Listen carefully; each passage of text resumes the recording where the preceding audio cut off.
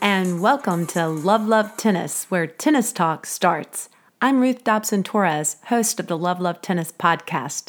The goal of this episode and all future episodes is to promote the sport of tennis by sharing diverse and interesting opinions and voices about all things happening in the tennis world today. So let's get started. Hi, everybody. I am excited about our Love Tennis podcast guest today. So let me tell you a little bit about him. Originally from Rio de Janeiro, he started playing tennis at the early age of 5 years old with kids in his local neighborhood. He competed in tennis championships at the regional and state level in Brazil until around the age of 14, when he decided that he no longer wanted to compete and play the game. However, he went on to play college tennis in the U.S. for 2 years at Penn State Harrisburg in Middletown, Pennsylvania, before hanging up his racket again for a few years and then returning to the sport again during the global COVID-19 pandemic. Today, he spends his days working as a senior global project manager and diversity, equity, inclusion leader at one of the world's largest technology companies and volunteers his time as a tennis coach. Tennis is his favorite sport, and through his coaching, he is sharing his passion for the game and lessons learned with his students that can be applied to help them achieve success both on and off the court. To quote him directly, he is someone who has a, quote, purpose, quote, and self-fulfillment in helping people of all ages achieve greatness, one hit at a time and one day at a time. With all of that said, welcome Rafael Fulton Fernandez to our Love Tennis podcast. I'm so excited to be talking to you today, and we're so excited that you're a podcast guest. To start us off, I want to go back in time a bit, back to Rio de Janeiro, and I want to ask you, I know you started playing tennis so young. When did you first realize that you loved the game of tennis? Was it an immediate attraction? That's a very good point, and I appreciate you asking. It's a pleasure to be here today. And I started playing, I was so young, and I think it was just a part of one of the things that my parents wanted me to do. I used to play soccer. I used to swim. There was so many activities at school at that time.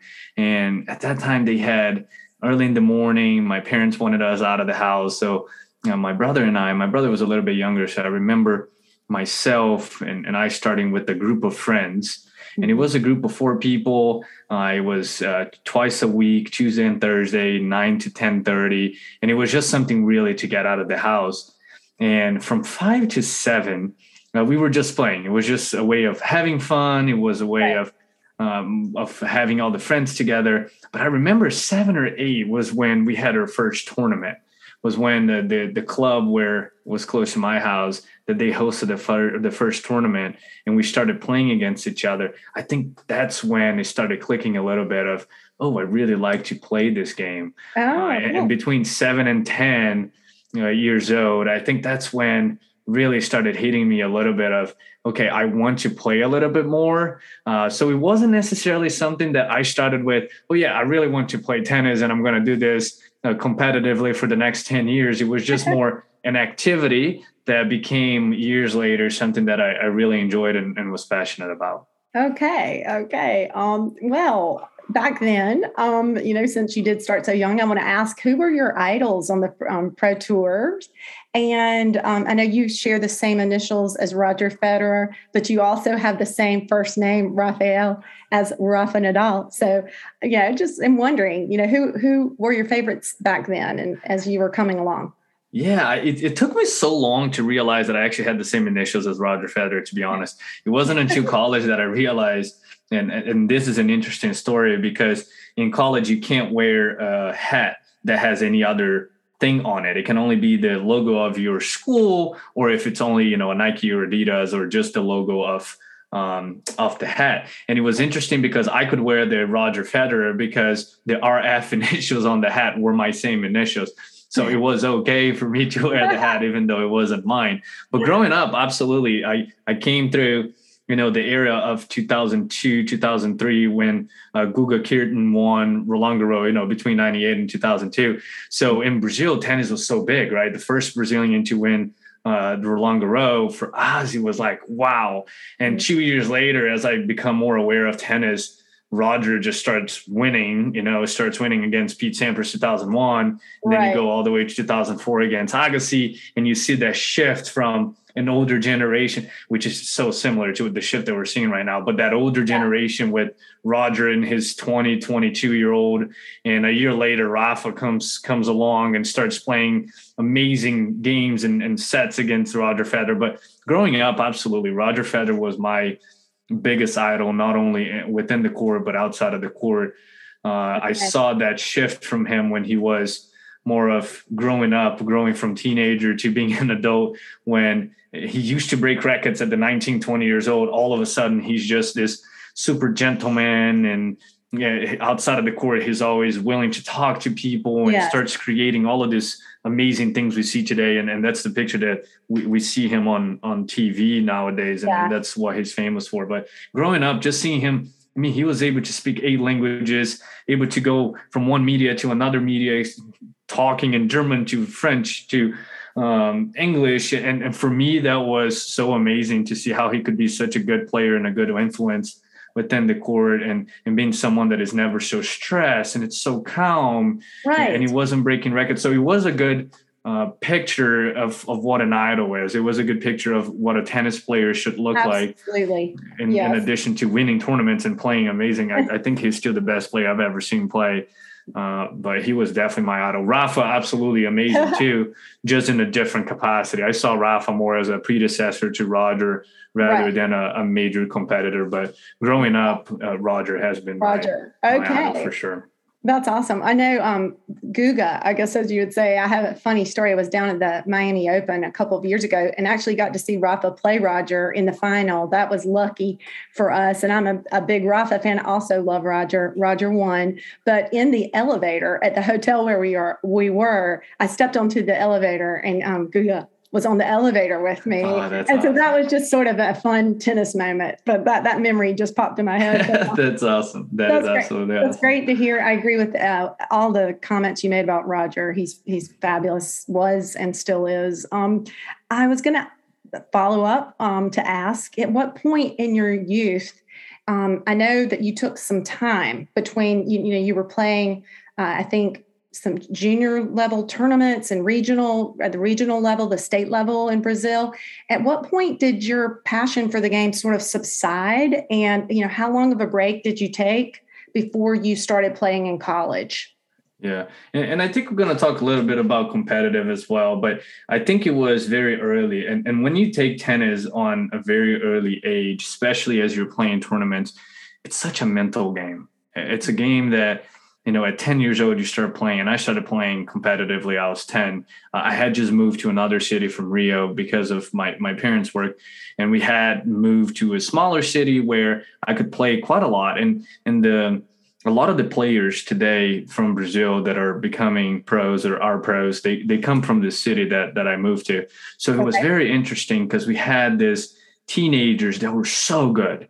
They were very, very good. And I wanted to be like them. I wanted people at 12 years old that they were winning, the nationals and they were winning regionals. And I wanted to be like them. And I started playing really competitively for about 3-4 years between 10 and 14.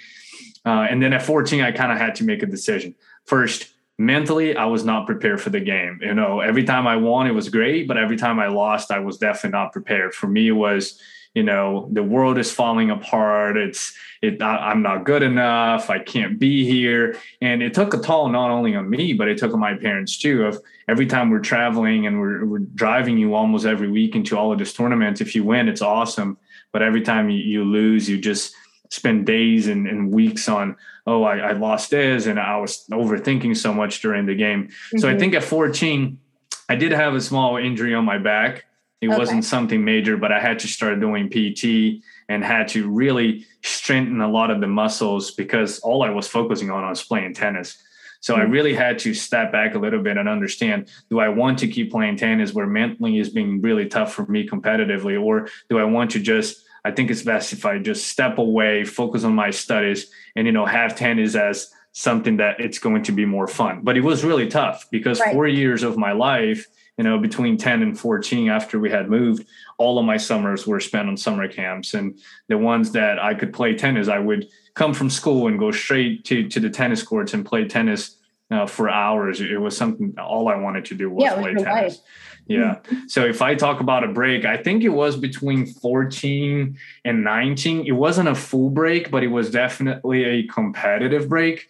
It was in a place where I wasn't spending that much time playing tennis anymore. I was mostly, once a week, twice a week hitting. I had a coach and I still talk to him today. He lives in the US and I found out that not too long ago.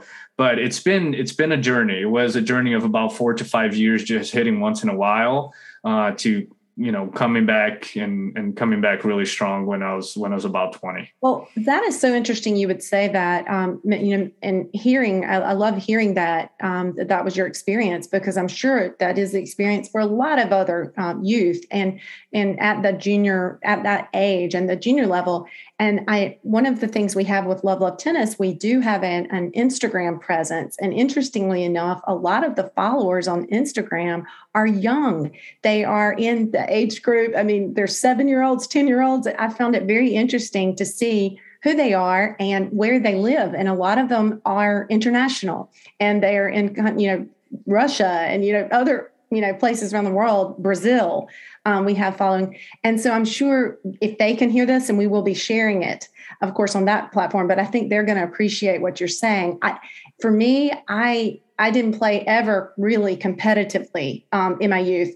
In high school, I started 9th grade on the high school team, and I was just number 8. So I played doubles. I didn't get to start singles, but I can imagine that was a lot of pressure that you felt. So interesting. Tell me, you said you got back into it. Understand that you came to the U.S. and you played with Penn State Harrisburg in Pennsylvania. So can you talk with me about how that happened?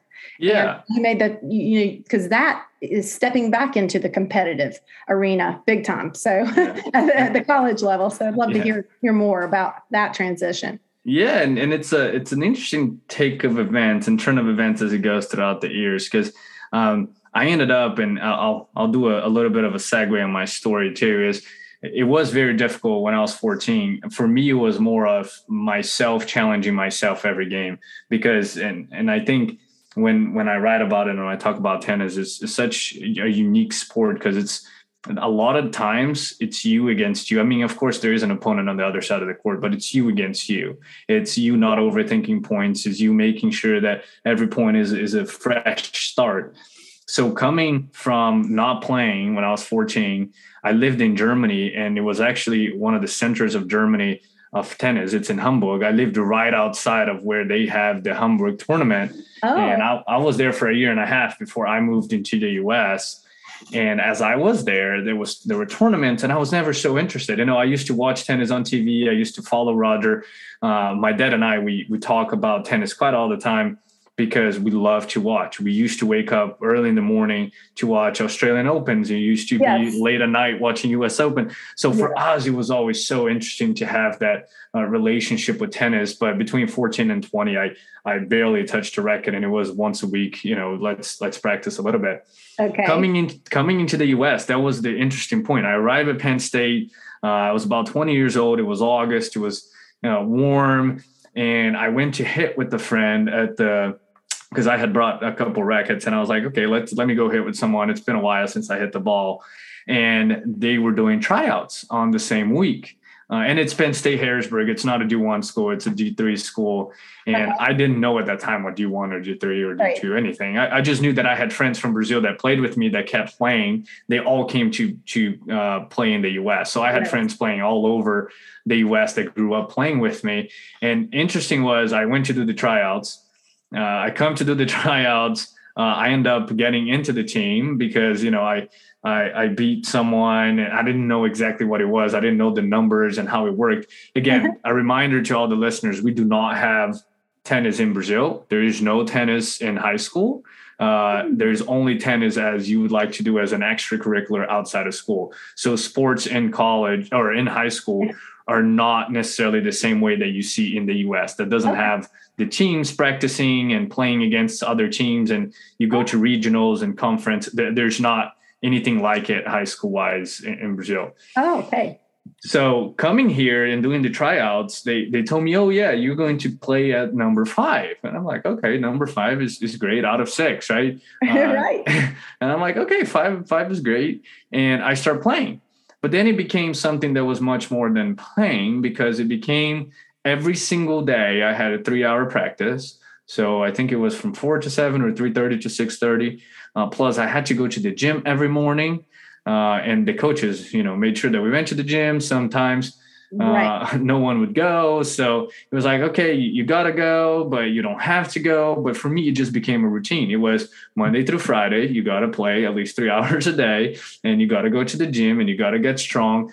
So the first semester was so nice. It was only fall. We didn't play that many times, but again, I was getting back into the competitive point of view, and it was taking a very similar toll on my mental health as it was when I was younger. I wasn't prepared, even though I had matured enough to be able to be back on the court. I wasn't prepared to be out on the court at all times and, playing competitive again. So for me, it was such a nice transition, because I was back in the court. I was playing. It was really nice to play. But every time I went into playing against other schools, it was, I had to really think about what is going through with me and in my head, that I knew that I could win against the person on the other side of the court. But a lot of times it's taking so much of my mental energy to go through all of that. And that for me it's great to play competitive. And it's amazing that I was able to get back into a sport that I absolutely love.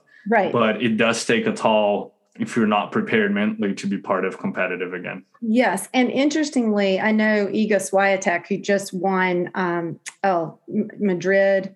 I think she's on a roll. I think 27 matches in a row. And he's the last people who've done that. It was like Serena Venus and Justin Henin, I think. But she travels with a sports psychologist. I've touched on that. But I hearing your story, it just makes me wonder, now I think probably that's becoming more and more common to have that. And some of our guests on the podcast, one of them was a mental, training coach who works with youth. But the pressure is incredible. So I get it. I am only recreational at USTA 3-5, but I play singles and doubles, and the singles matches particularly. I mean, that really is it's just you, and it's like playing against yourself. And I've been doing a lot of reading, the Inner Game of Tennis and other, Brad Gilbert's book. We have a Level Up Tennis book club. And so I'm trying to include books. We're trying to include some of those that do speak to the mental aspect of the game. So this is very interesting to hear you say that was such a big part of your experience with growing up with tennis and then into college. So where are you at this point? Can you talk about the evolution from college then to where you are now? When did you pick it back up? And I think probably the pandemic, I know, really opened up the sport of tennis, because that it was something that people could play at a social distance. So is that around, part of your story? I think so. I'll mention, I love that we can talk about mental health, especially after the pandemic, I think more openly, but it was so interesting to see as well, Mardy Fish coming out with the documentary about him and Roddick, and just talking the entire history of Mardy Fish, of growing up in the shadows of Roddick, right? But, just dealing with so much mental health and so many issues, until one day he stops and he says, I can't do this anymore. And the day that he was ready to do it again, he goes and becomes a top 8 player again. So it's just so interesting that throughout his, what people would call the best age group, between the 18 and 25, where he could actually achieve the top 8, he ends up becoming top 8 in his late 20s, early 30s. And I haven't seen that. I've seen clips of that. I would like to see it. But it's a great documentary, and it really talks about mental health. And I mean, we've seen over the past 3 years, we've seen Naomi Osaka taking a break. We've seen Kyrgios last week just talking about his mental health. And we know that if it affects the top players, it affects everyone else that is in the game. You know, if they've made it so far, even impacting even with the impacts of mental health and having all of the resources available to become a top player, everyone deals with that. So just an acknowledgement of mental health is out there, and tennis is definitely a game that it's you within you. And as my career evolved, and I'll mention after college, the last thing I wanted to do was touch my racket. I remember playing then for 3 semesters, where the second semester I made number 1, third semester I was number 1, and then my last semester I played as number 2. And it was great. You know, I went to play some great players everywhere.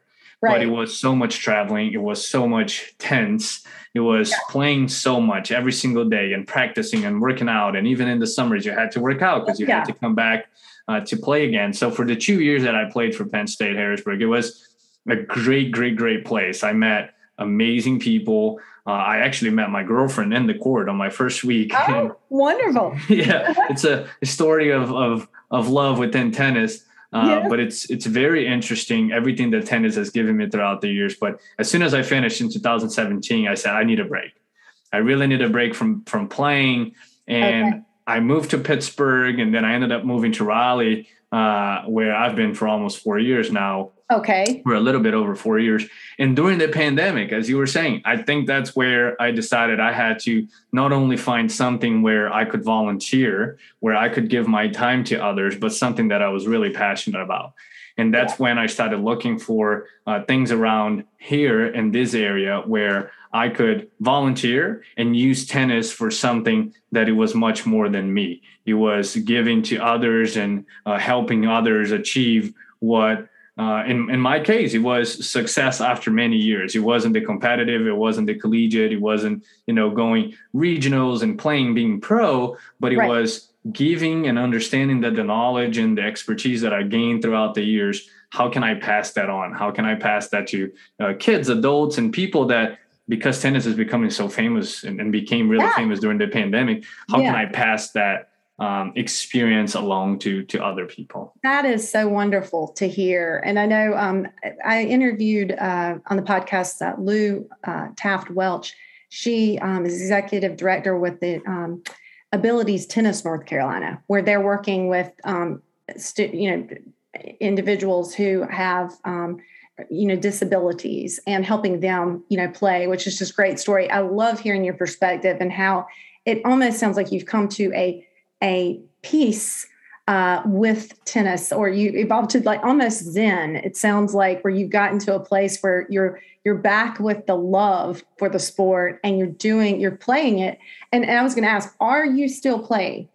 No, right now, all I do is coach. Okay. Yeah. Right now, all I do is coach. You're just coaching. So, and also I did want to mention on the collegiate front, I've heard similar stories from people who have had the college scholarships for swimming, for soccer, and some of the local universities here in the Triangle area, just how intense and how disciplined it's like a double-edged sword. It's a great thing. And they've all said that, but I've heard many say that they needed a break after their college experience. Yeah. So, and it's also interesting to hear that you met your girlfriend. That is similar to Roger Federer, Mirka, I believe he met her on the court.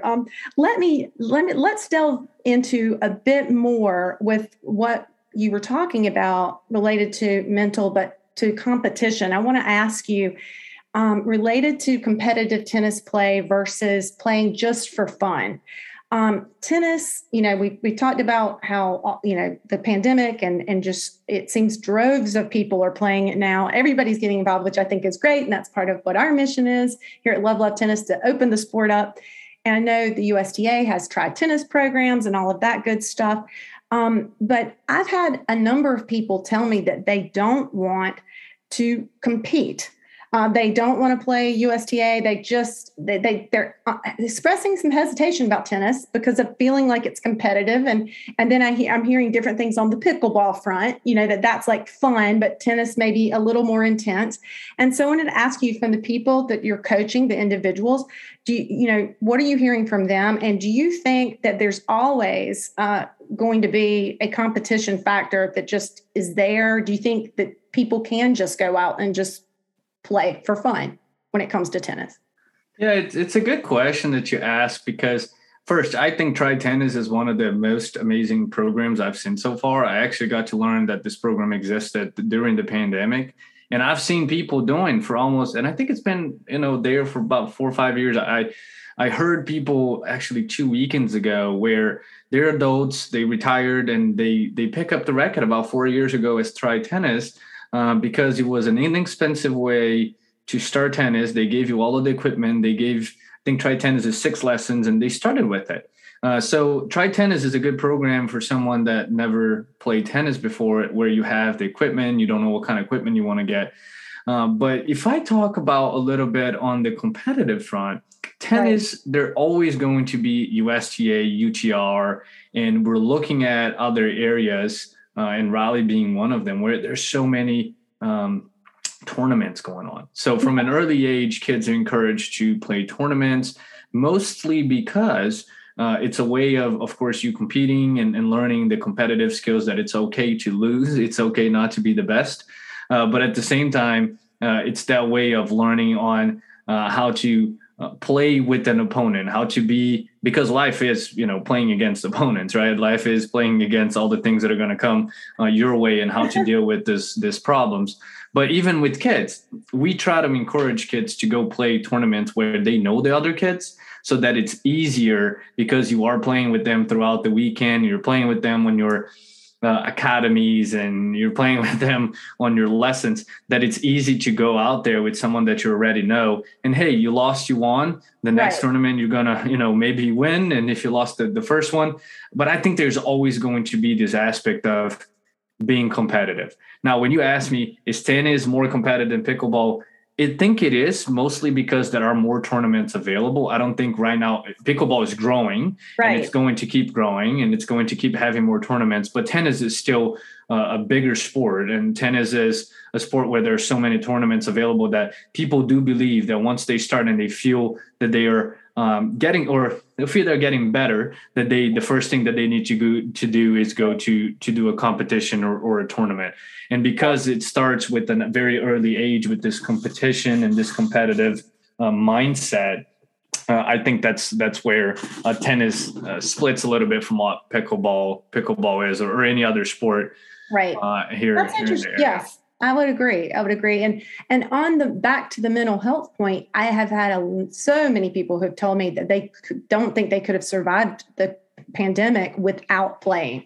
So on the flip side, there's a huge mental health, I think, positive aspect to playing too. So there's the pressure, but then also it's like, how great does it feel when you hit a winner? I mean, or those overhead slams, and sometimes for me personally, it's just I can't even describe it, but it's something that for me, I get into a flow of the game. And I think that that's helpful for a lot of people, that you lose yourself in it. And sometimes if I've worked all day and then I had a match at night, I would find myself maybe the first 2 to 3 games not being able to let go of what had been my business world day. But then it never fails. I will it's like my brain will click and I'm in it, and then and then it's almost like you can get into that zone. So it's like you repeat runners and that sort of thing, and the running high that runners describe. I do think that there's something to be said for that with tennis too. Yeah, that's how I feel. I mean, every time I'm hitting, and I'm actually hitting, and I get in the flow of hitting, I do that for 30, 40 minutes, and that's all I want. You just start hitting, you just feel your balls are going in, and you're hitting those approaches where they go very close to the line, and you just feel really good. And it happens with me that once a week where after my lessons, I do have a few people here in the area that they are my students, but they also are really, I'd say, a really high level, which hitting with them is just amazing. I mean, you get on that flow and you're hitting 30, 40 ball rallies. You're just like, wow, this is how I feel when I feel really good on the court. So it's definitely a competitive game, but if you go out there to hit and you're feeling good and you're in that moment where there's nothing in your head, all you're thinking about is to hit the ball. It feels good. It feels really good. I agree. So more about your coaching. I want to ask you about a blog that you recently wrote. I enjoyed reading it. You wrote about 5 lessons that you said you've learned from serving, I'll say pun intended, as a tennis coach. And you say that these 5 lessons can be applied on the court and also applied in other ways in life. So for our listeners who may not have seen your blog post, or I think I saw it on LinkedIn. If they haven't been and seen that, I want to touch on these lessons a bit with you because I think they're great. And the first one you highlighted was communication. And I know you said that through coaching, you've learned and seen that each player takes different communication and understands movements differently. So I wanted to ask if you could elaborate on that and how you've been able to apply that lesson, outside, off court, in other aspects of life. Absolutely. I work in a global company, and I've been working in a global company for about 4 years.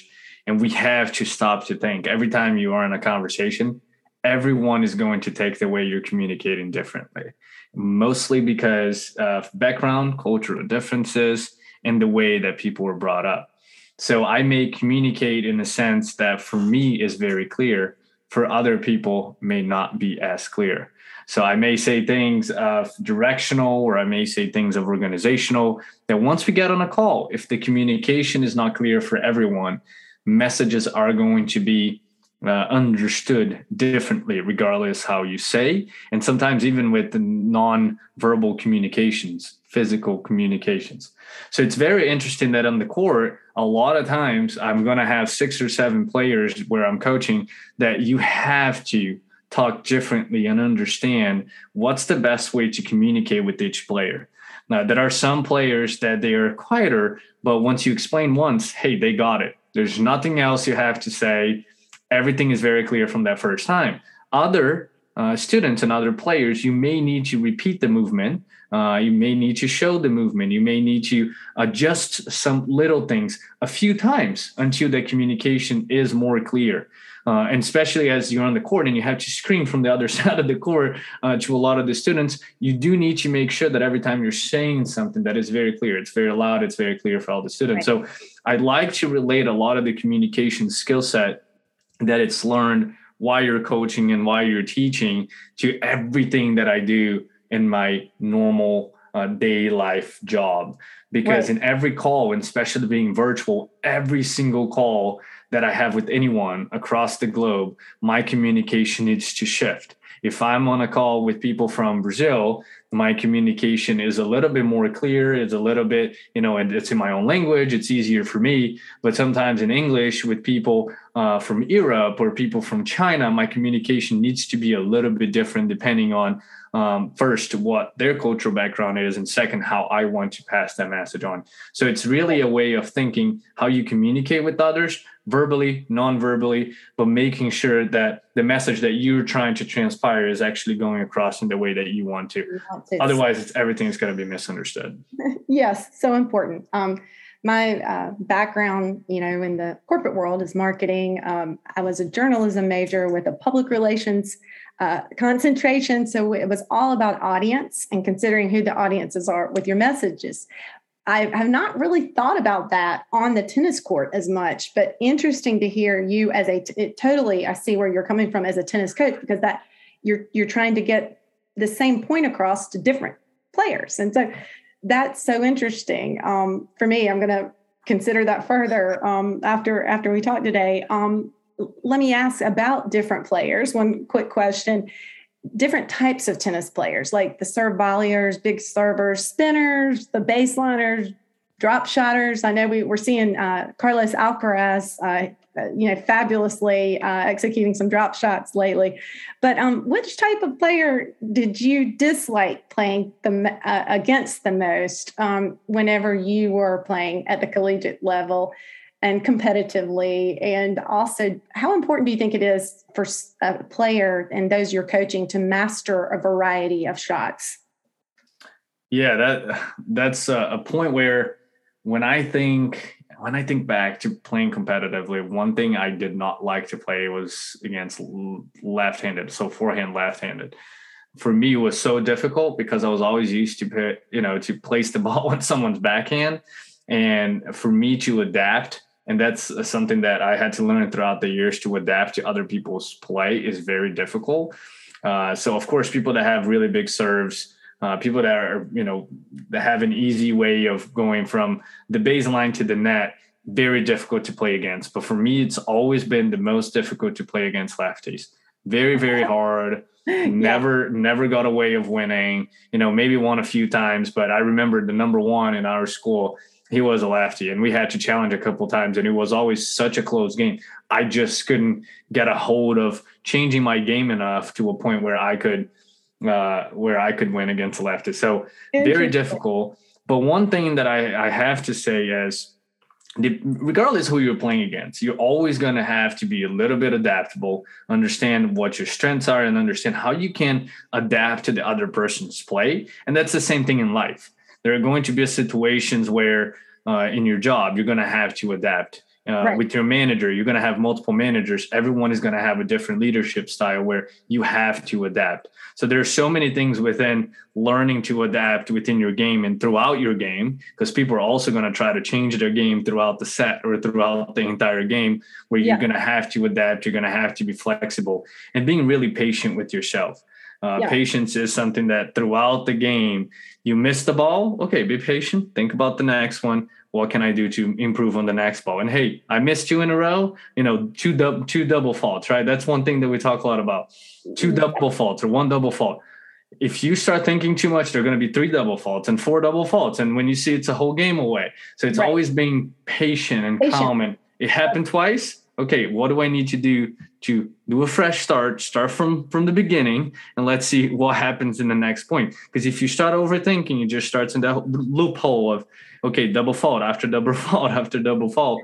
And you're just going to get in a point where you can't come back from where you are. So it's really being patient and calm and understanding what's next. Interesting. And I think that was the second lesson you wrote about was patience, but interesting that you were touching on that as you were talking about variety and what you have to combat when you're playing. And in the business world, I know there's a lot of talk about managing to strengths versus weaknesses. And so as I'm hearing this, I'm thinking, I think even I read the book, Discover Your Strengths, at one point in my career. And it is a choice if you've got a really strong serve, and I actually think serving is just, a true differentiator for so many people, but I don't think people focus on it enough in practice. That's just my personal opinion. But if you have strength in your game, should you be focusing on your strengths, or getting back to what I was asking about this variety? And you were saying you do need to be adaptable, flexible. I wonder, if so many people see the mistakes they make, and then they go to a coach like you and they say, I've got to work on my, I've got to be able to beat the left-handed player. I'm coming up against, I've got to focus on this. And maybe they lose a little bit of what their core is. So I guess it's a balance, right? It's definitely the balance in between understanding. You need to understand what your strengths and weaknesses are. Absolutely. Okay. If you never can hit a drop shot, and all of a sudden every game you want to hit only drop shots, if you haven't practiced that enough, tennis is all about practice, about repetition and understanding where you are on a certain day. But being adaptive and being flexible, even though you may have a great serve, that are people that are great returners, that are people that they're going to return with the lob every single time you just serve. And if you don't have that lob understanding of how to return a lob, if you're going to be aggressive and everything goes in the net, because you're getting a lob and you don't want to return as a lob, you want to return as being aggressive and everything goes in the net, you kind of lost a game or lost the set to someone that only returns your serves as lobs. So it's really understanding, okay, I do have a very great serve. what else do I need to do to adapt my game if the person is a really great returner, if a person can really return that serve really well. So it's really understanding every single game. And sometimes you start with a great tactic, and in the middle of the match, the person understood exactly what you were doing, and you start losing game after game because you were doing the same way that someone, changed their game to beat you. So it's really understanding that. Yeah. Yeah. Interesting. Well, back to patience. Do you think there are particular points, and points is pun intended here, but particular parts of a match where patience is, maybe more important? Or do you think it's, for example, like a tiebreaker? Are there particular times when you think patience is really important when you're playing competitively? Or do you think it's just sort of, it needs to be cutting across the entire match? Patience is, in tennis, the best or the biggest virtue you must have. Patience on every game, in my opinion, in every single point in every game, is understanding where you are at that specific game. Because patience is going to come really well as you're starting the match, understanding what the other player's strengths and how the other player came about to that exact match today. So it's understanding a little bit, okay, maybe you lost the first game, but you understood what the player's trying to come with. So you're being patient, understanding, okay, I may have lost the first few points, but here it is. That's how the player's trying to come across. And then you go throughout the game and you start winning or you start losing, but you start understanding what it is that you need to do to win. Hey, sometimes it's not going to work out. Sometimes the player is just so great that, or you're not in a good day, that even being patient is not going to help you. But being patient throughout the game, not being a person that you're losing, you start breaking records or being upset at yourself. A lot of times it's just trying to understand, okay, what can I do better? Can I play my best game?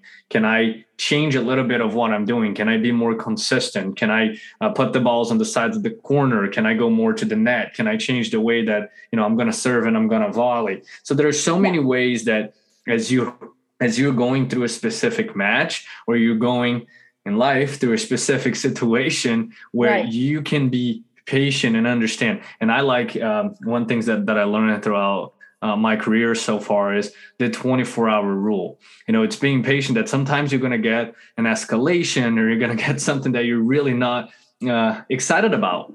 And a lot of times, instead of being in that moment where I'm stressed out and I don't want to reply with something that I really don't feel like I should reply, I have the patience. I'll give 12 to 24-hour rule, 12 to 24 hours to be able to respond to that, where my head is clear, I'm patient, and I can actually do something that, later I'm not going to regret. So I try to use the same thing for tennis as I'm giving some advice is, as you adapt and as you're flexible, there are a lot of times that if you start overthinking and worrying too much about it, you're not going to see clear. You're not going to be calm and patient to understand what are the things that you need to do to be out of that situation, to clear out and maybe even win the game.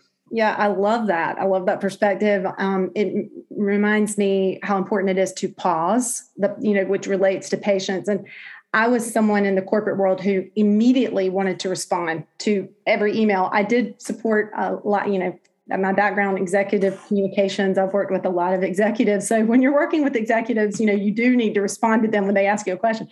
But I tended to do that. And then I realized, it took me a few years, but I realized it's okay to pause. And hearing you say that, I think it's so critical in the corporate world. And back to what you were saying about different audiences and how something might be received. And then hearing you say you can do that same thing in a tennis match. It's like, I feel there's so many people that do get frustrated so quickly and impatient with themselves. And then they go too fast and they double fault, or they, and it just will spiral. But it's so important to take a breath and to be patient. So thanks for sharing that one.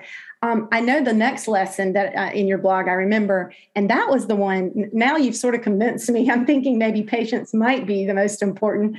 The one that was really meaningful for me of the 5 was consistency.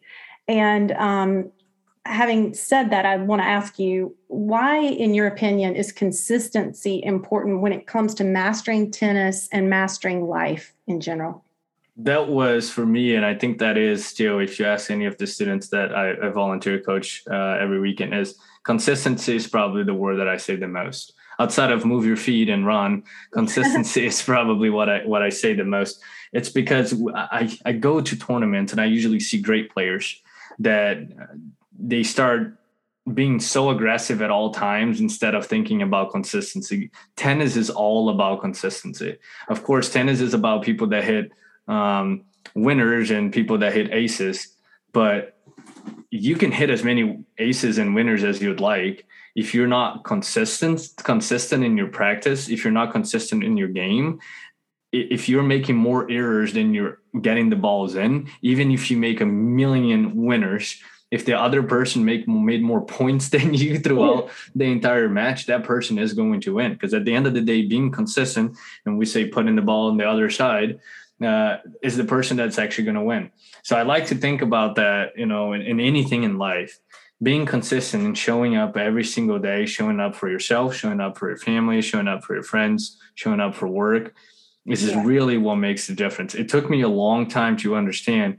And this is a message that I wish I had understood when I was younger. But going to the gym, right? You're not going to be strong in 3 months. You're going to be strong in 10 years. You're going to, and I like to relate that back. I do CrossFit and I started last year. And one of the things about CrossFit that I understood was I just need to show up every day. I just need to go there 5 to 6 times a week. And sometimes I'm not going to feel good. Sometimes I am going to, I didn't sleep really well. I had meetings until late at night, but I'm showing up. So I'm going to decrease the weight that I'm doing, but I'm still here. I'm going to do the workout, maybe not as many repetitions, but I'm still here. And it's showing up every single day. It's showing up how you eat every day, how healthy you are with positive messages. It's just about consistency. And I really wish I had understood that years ago. But now that I do, I try to focus a lot more on how can I show up today for myself? How can I advocate for myself? How can I advocate for my colleagues at work? How can I do the things every single day that maybe they're going to be very small wins, but they're still a win. And if I consider a small win every day, that's been consistent. And I'm sure in the future, it's going to bring a lot of successes. I absolutely love everything you just said. And I feel really blessed. My partner in life, my husband, he also plays tennis. He is family is from Spain, Gallego, and they're sort of known to be hard workers, but he is one of the most positive and disciplined people I've ever met in my life. When he hears this episode, he's also very quiet and introverted, and he may not want me to mention that, but I'm going to say, but hearing some of what you said, I've really been blessed to live with someone who inspires me in that fashion to consistently show up. And half the battle, I think, in life is just showing up, like you were saying about getting to the gym and doing it consistently. And that's one thing that I feel like that sort of positivity spreads to other people. And you also, when it's genuine, and I can tell and from hearing you that what you're saying, it's like what you live by. And then you're affecting those you're coaching. I'll just tell you, like, I very much enjoy hearing that. That's inspirational to me to hear you say it. It reminds me of my husband some, and I also have tried to do that in life. But I do think it takes growing and, living a little to get there for some people. Wouldn't you agree? It is a life learning thing. Yeah, it does take some time. And I appreciate the fact that I think during COVID, a lot of us were able to do self-reflection. A lot of us were able to, as you said before, step back and understand what really matters. And at the end of the day, it took some people some time and maybe a few hurdles here and there to really understand what are the things that actually matter. And one of them for me was, okay, my mental health and my personal health and my well-being is something that really matters. What are the things that I can change to make sure that I am showing up for myself every day, that I'm showing up for the people around me every day, and that I can be consistent regardless what's going on in the world, because a lot of things, they're outside of my control that I cannot change, right. Even though they may be horrible and they may be devastating just to see. A lot of things I can't change, but what I can change is my mindset and the way that I'm looking at things positively, and I'm showing up for myself every day, regardless what that is. If it's eating well, if it's going to the gym, if it's, showing up for the people at work and showing up for the work that I got to do. I think it's just being there for the people. It's what really matters. Thank you for sharing that with our listeners, because I know so many people are going to really relate to that and what you've just said about the pandemic and putting things in perspective. And so, yeah, showing up, being consistent, it's so important. I think you had two more lessons. One of them was life is a journey and sometimes a competition. And when I read that portion of your blog, the Frank Sinatra song, I don't know if you would know it, That's Life is the name of it, but one of the lyrics is, you're riding high in April, but you're shot down in May. And for some reason, when I saw that lesson, life is a journey and sometimes a competition, it just made me think about the ups and downs in life, and that sometimes it's good, sometimes it's, it's not so good. We have the challenges, and that's just the way life is. So can you tell us a little bit more about this lesson that you wrote about? And it's the win-lose perspective. It's sometimes you're going to win, sometimes you're going to lose. Sometimes you're going to have a horrible day. The next day, you're going to have a great day. So there's always a new day where you can come in and start fresh, and you can come in and start as a new day. Not every day is going to be amazing. Hey, some days they're going to be horrible. Some days they're going to be awful. But the next day is a new chance for you to create something better. My dad used to say, tomorrow will be better than today, because it's not that today is not great, but tomorrow is a new start and a new chance that you have to make it better. I have this on my wrist, and I show people where him and we have this, where we always share that today may not be the best day, or it may be the best day, but you have a chance tomorrow to make it better. So when I say life is a journey, is first, a lot of people are going to say, and I try to go by that, life's not a sprint, it's a marathon. Life, it's something that you're going to take through the entire time. And for me, it was really difficult. When I graduated college, first thing I was like, okay, how can I be CEO tomorrow? Right? What do I have to do to become CEO tomorrow? This is what I want. I want all of the great things that come with it. But I never stopped to realize that, hey, there's a lot of work to get there. Plus, I may get there, and what is the outcome, right? So it's really understanding that it's enjoying every step of the way. It's enjoying the steps that we have in life. And there's not a necessary age that you need to accomplish things. There's no deadline. It's an entire journey, and it's the same thing as tennis, right? It's an entire match. You don't have to win the first game and lose everything else, or you don't have to, go and win the first point and then everything else is just horrible. It's understanding that you have that entire match, and throughout the match, you're going to win some, you're going to lose some. But if you keep your perspective positive and hopefully playing positively as well and playing really well, you are, or you may end up winning. But you don't know what the outcome is. You just know that it's an entire journey, and you have to go through that journey, winning or losing. Yes. That I really appreciate that perspective. Something that popped in my head too, when you were talking about you wanted to be a CEO coming right out of college and wanting things, not necessarily understanding yet what it takes to get it and to stay there. I remember, and again, I'll bring it back up. I just ironically in the business world, was able to report to a couple of CEOs, and I remember how sometimes and organizations obviously do support the CEO, but even at the upper management, mid-management level, I noticed that, often people emulate others. And I remember reading, and I wish I could recall the name of the book, but the concept was there is no top.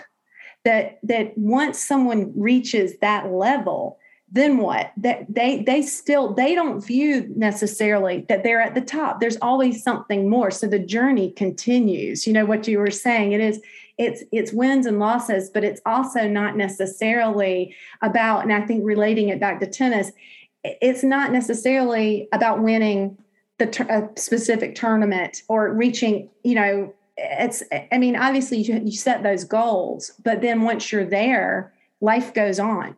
And then what? So I think that's also sort of a different paradigm way to think. I think it can be applied, in the business world, definitely, to realize that those who hold some of the upper level positions are just, normal. They're just like all of us. They have good days, they have the bad days, they have the wins and the losses, but there's not necessarily, an end.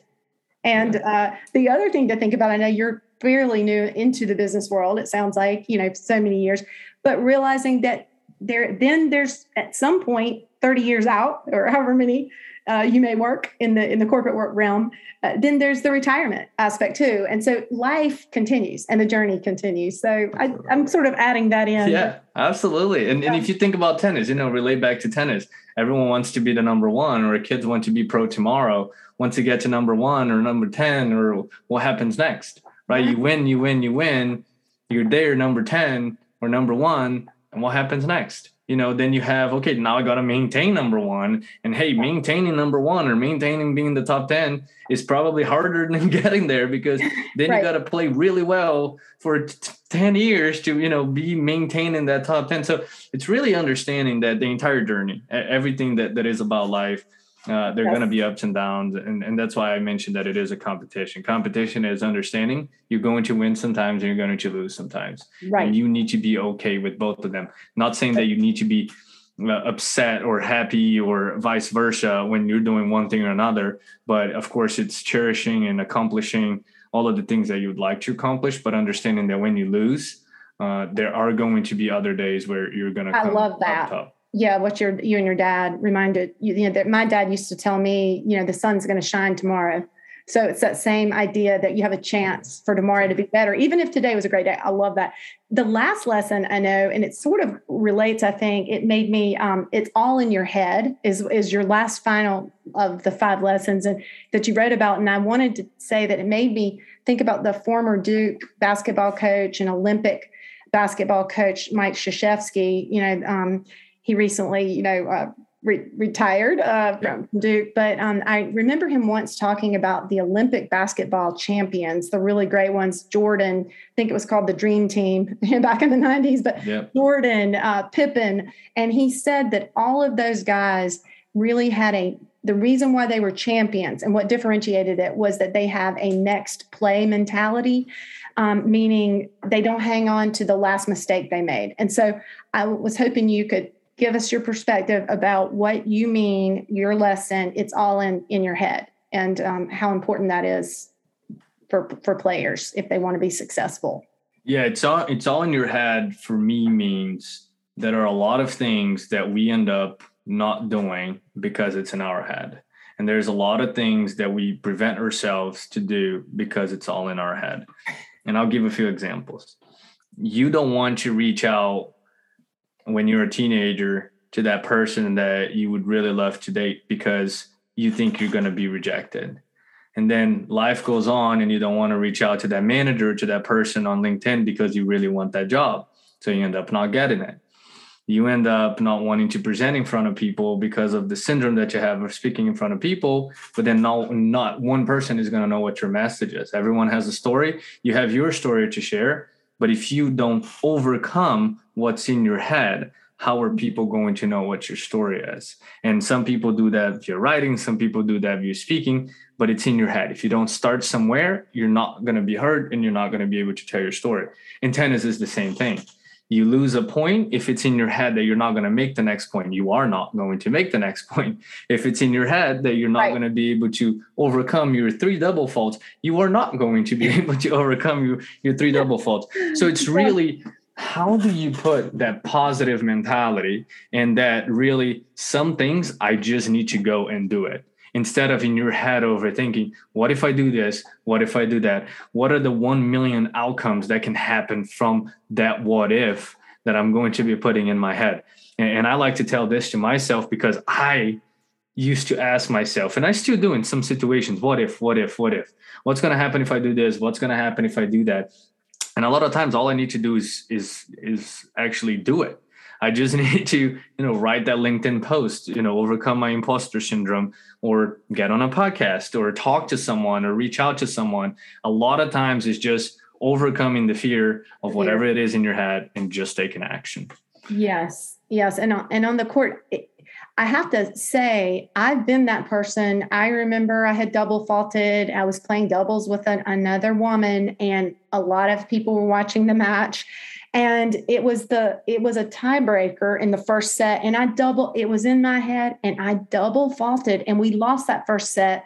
And then we lost the match. But I really felt like for me, it just did me in that whole next set, because to have so many people watching and they were supporting, it was part of our team, and just doing that in front of others, but that affected me as well. But I wonder, do you suggest to your students that you're coaching for them to write things down? I have seen some of the professional players, and I know Brad Gilbert in his book, Winning Ugly, he talks about, having your game plan and all that. But do you have any tips for how somebody can get better at having a next play mentality, or like, okay, shake it off? I just double faulted in front of 40 people. Okay, clean slate, second set.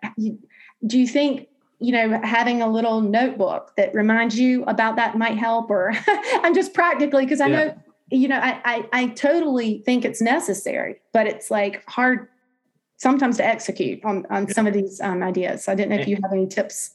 In life, I definitely do the journaling. In life, I really do. Hey, this is struggling. I'm struggling with this. And it's easier if I write it down. A lot of times it's easier if I do to-do lists. In terms when I have so much to do, it's easier just to write it down. In the game, I remember I was 12 and I was playing competitively, and I started going to a therapist, and it was a sports psychologist. I still talk to her, 18 years later. Yeah, 18 years later, okay. I still talk to my therapist. And it's interesting because during the game, she gave me one thing that made me win my first regionals at that time. And I will never forget the entire game. It was the only game or match, I'd say, or the only tournament that I won all the way through by saying 2 simple words after every single point, regardless if I won the point or if I lost the point. I told myself in Portuguese, calm, or be calm and concentrate.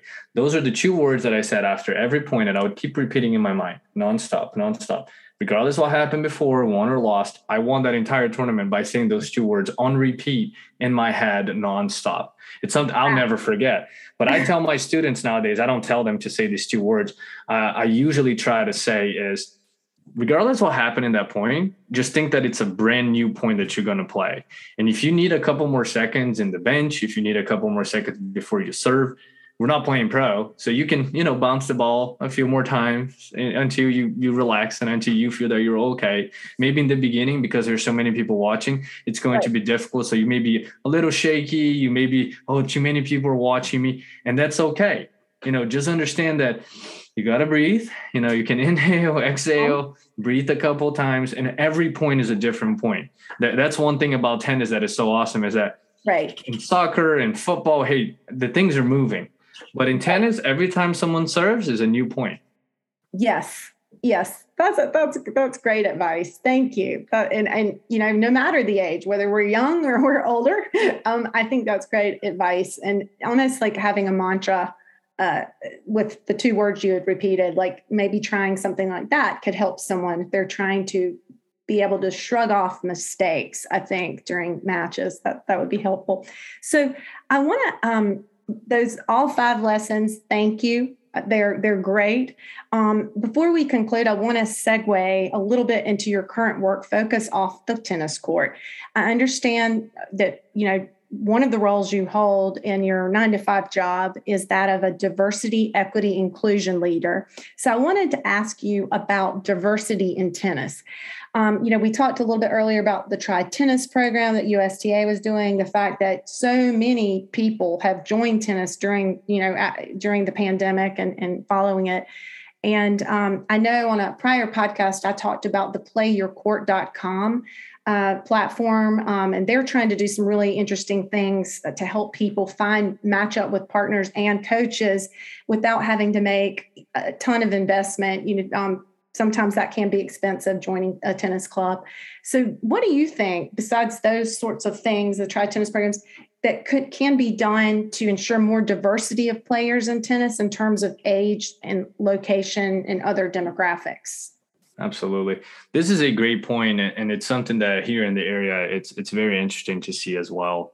When you asked me this question, I had to do a little bit of research, because if I think about it, is, for example, watching King Richard. I mean, you watch that movie when it talks about Venus and Serena, and you understand a lot of all of the difficulties that they had to face by not having enough resources, by not having, using old rackets and using balls and, because tennis, willing or not, it is an expensive sport. You don't just buy a ball and you go on the street and you start hitting a ball. You have, tennis rackets and you have strings and you have balls and equipment and shoes.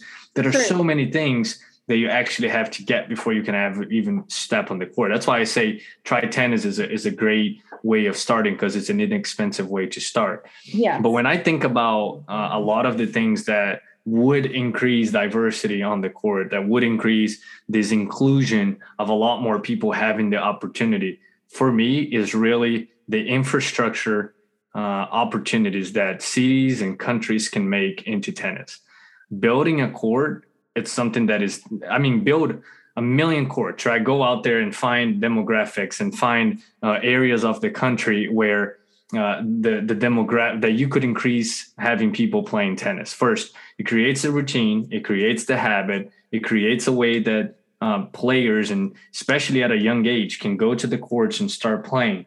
But if you don't have the court, you don't have tennis. Tennis is not a sport that you can put, in Brazil, we call in soccer, right? You put two flip-flops and that's a goal. You got a ball, you put two flip-flops in one way, two flip-flops in another way, and you can play soccer. You go to the beach, you put two flip-flops on this side and that's a sport.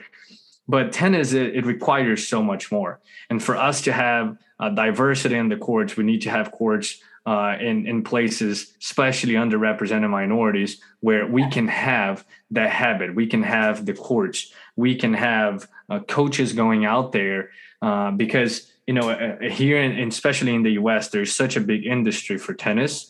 And if you consider colleges, if you consider D1, D2, and D3 colleges and scholarships that go around it, if you don't have enough infrastructure, if you don't have enough support, if all of the infrastructure that you have is within tennis clubs that really, and a lot of times, even if you think country clubs that require a very large fee for you to be a member, plus a membership fee every month, it is difficult. And I know we are in an area, Raleigh and Durham, where there's not enough courts for the amount of people that want to play. There's not enough public courts because I've tried to go hit, and sometimes you got to wait 2-3 hours to be able to play on a court. So if we don't have that infrastructure, if we don't have the support of larger companies or the government or mayors and cities and towns where you can have enough infrastructure, it's really difficult to be able to increase this diversity, and especially the inclusion within tennis. We've known for years and years how hard it's been to create inclusion within tennis. And now I think is the time, as we're seeing the increase in pickleball and the investment that is coming within pickleball, paddle. You name the amount of the beach tennis, the amount of sports that are coming in that are similar to tennis. If we can have investment of clubs and of governments that are creating that, we're going to see amazing new players in a few years that are starting from these communities for sure. Oh, absolutely. I totally agree. What an excellent point you just made. I honestly had not thought about, my background. I've done, worked with some technology corporations, business analytics, all about data. And so I'm wondering, it's popping in my head, I've never thought about trying or if anyone's even looking at that data in terms of how many public tennis courts exist right now in the United States. What, do they need to be refurbished? All of that. On the pickleball front, I think the fact that they have the ambassador program is what really has enabled that to just go like wildfire around the country. Try Tennis is from USTA is good too. I think that concept of having ambassadors is good, but what you just touched on, and thinking about it from maybe a corporate and then the public, the government agencies, and of course there's only so much government funding to go around for different causes, but the benefits of tennis, the fact that it's a lifelong game and for your health, that data is there to show people live longer, if you're playing tennis. I think that is just a great point. And I don't know how, we can get some of these associations to maybe hear your message, but I hope you might give thought to that because you articulated it so well. Thank you. And it's interesting because you see the foundations. Roger has a foundation. Serena has a foundation. Jovac has a foundation. a lot of these players, they do have foundations, and you can see there are a couple of foundations where they go to underdeveloped countries and underrepresented minorities, even within the U.S. players. Right. Where they do increase, you have to put around the whole aspect of what is the support system that you're creating, because a lot of these academies, they do come with full-time education. They do come with the habits that you're going to create with kids, especially at a really young age, to create habits and having that everyday sport that you're playing. Not only it's maintaining your physical health, it's maintaining your mental health, and it's preventing a lot of kids from doing other things when they have the education system and they have the support. But if you just look at the general population, even if you just want to increase diversity in the general population, not talking about students and kids, but talking about in general, not having tennis courts, not having enough tennis courts do drive people to go do other sports. Yeah. But if you had enough tennis courts and enough tennis coaches and the equipment available, readily available, it's something that I'm sure it would increase a lot of not only people playing tennis, and maybe I agree. And maybe now is the time with pickleball, taking the forefront. I know Martina Navratilova just was quoted as saying that she was upset that she feels like some pickleball is taking over some of the tennis courts out there. So that's even more, from a scarcity perspective, that's another little aspect that's happening now. So maybe a discussion now among the right parties about, hey, where are the courts? Almost from a marketing perspective, it's like, hey, where are the courts? Great point. I know I've taken up a lot of your time today, Rafael, and I want to pose one final question. Who are your favorite pro tennis players right now from Brazil and otherwise? And who do you think will be the winners on the men's and women's fronts at Roland Garros 2022? Very great question. Brazil-wise, I do see that there's a very interesting new generation coming with the Brazil team, both men and women. I do follow the Meligeni brothers, and I think they're great. I've seen them play since they were 5 or 7 because they were in the same place that I used to train at, and I follow them. And what is their last name again? Meligeni. They are from the same. They're cousins, or let's say niece and nephew from Fernando Meligeni, who was a player that won a lot of tournaments. He's from Argentina, but he played in Brazil for a long, long time. Okay. So I follow both of them. I used to follow Bellucci a lot, Marco Bellucci a lot, which he hasn't done that great over the past couple of years, but I do follow him from time to time. And it's interesting because Roland Garros right now, Fernando Meligeni, and then Felipe Meligeni, who is the nephew, he just won the first qualifier round. So I was just following him today, and he just won, and it was very nice. But in terms of pro, I think, we've seen this new generation, and we talked earlier that 2002, 2003, we saw the generation changing from Agassi and Sampras and Guga, and Sampras a little bit earlier, but Guga and some other players too. And Roddick, where we saw that moving into Roger, Nadal, Djokovic, and Djokovic came a little bit later, and Murray and other players.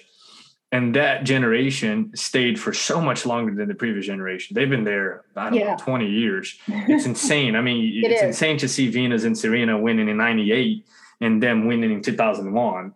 Right. And Roger winning his first Grand Slam in 2002 and winning his last one in 2020. So I think this is an amazing generation. I mean, Rafa Nadal playing amazing tennis still today. Yeah. So it's very nice to see this generation going across. Now, we are seeing a shift of this new generation coming in. Yeah. And I will tell you that Carlo Alcaraz, the new Spanish player, Alcaraz, he is out of this planet. I mean, his last tournament in Madrid where he won Rafa and Djokovic.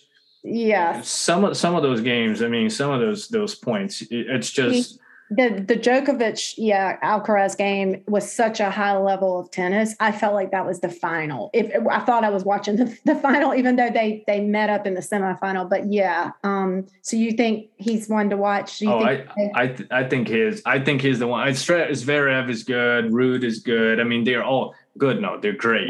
Right. They're all amazing players.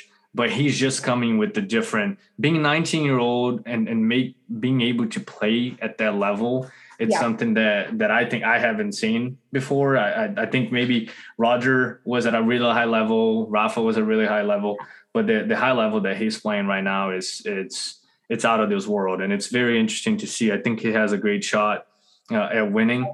On the women's side, I hope Naomi comes back to play. I really love watching her play. I think Americans right now have great players coming forward too. And I really can't wait to see who's gonna move forward on the French Open or Roland Garros. But for the men's, I really hope that Carlo comes forward and wins a couple. And who knows? There's always some interesting facts that happen in Roland Garros. But I'm quite interested to see what's going to happen this year. Tournaments are always interesting, and thank you for sharing your picks. I, of course, I am a huge Rafa Nadal fan, but sadly, he's got his foot, I think, is giving him some problems. So I would always pick Rafa. I'd love to see him continue the history at Roland Garros. But if not Rafa, then I'm all about some, I'm married to a Spaniard, so I'm all about some Carlitos, Alcaraz. And I do think, too, that his team and the fact that his coach, Juan Carlos, is a former, elite player who experienced everything on the tour. I think his team and support around him is really helping him mentally. And I think he seems mature beyond his years. It's just amazing. But I think that team is so important. And I think that's similar to Rafa, who's had such a great, his family and that same team for so many years. Because you see some of these professionals where they're switching their coaches. But Rafa's mine, and if not Rafa, then Carlitos.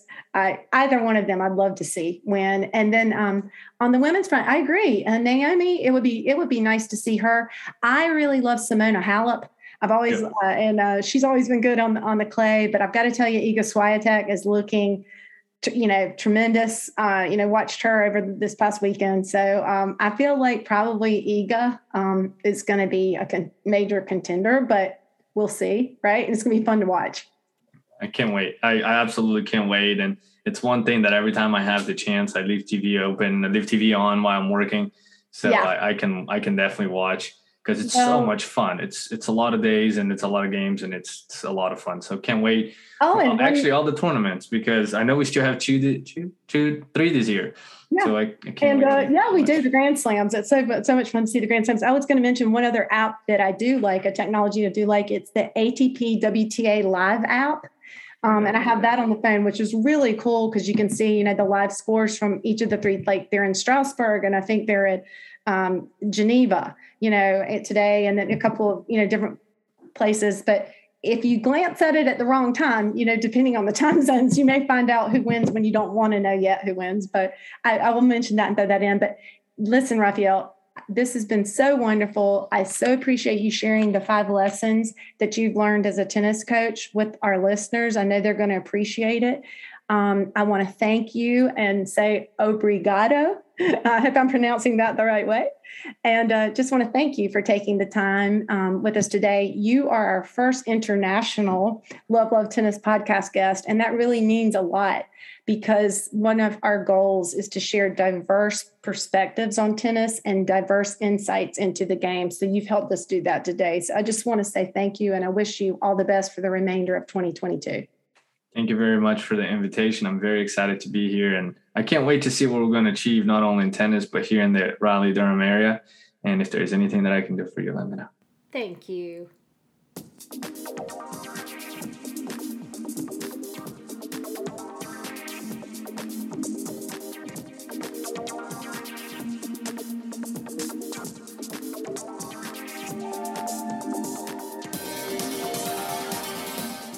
And that's a wrap. If you liked listening to this episode, don't miss visiting our website, love-lovetennis.com, to check out more episodes and more content about all things tennis, because Love Tennis is where tennis talk starts.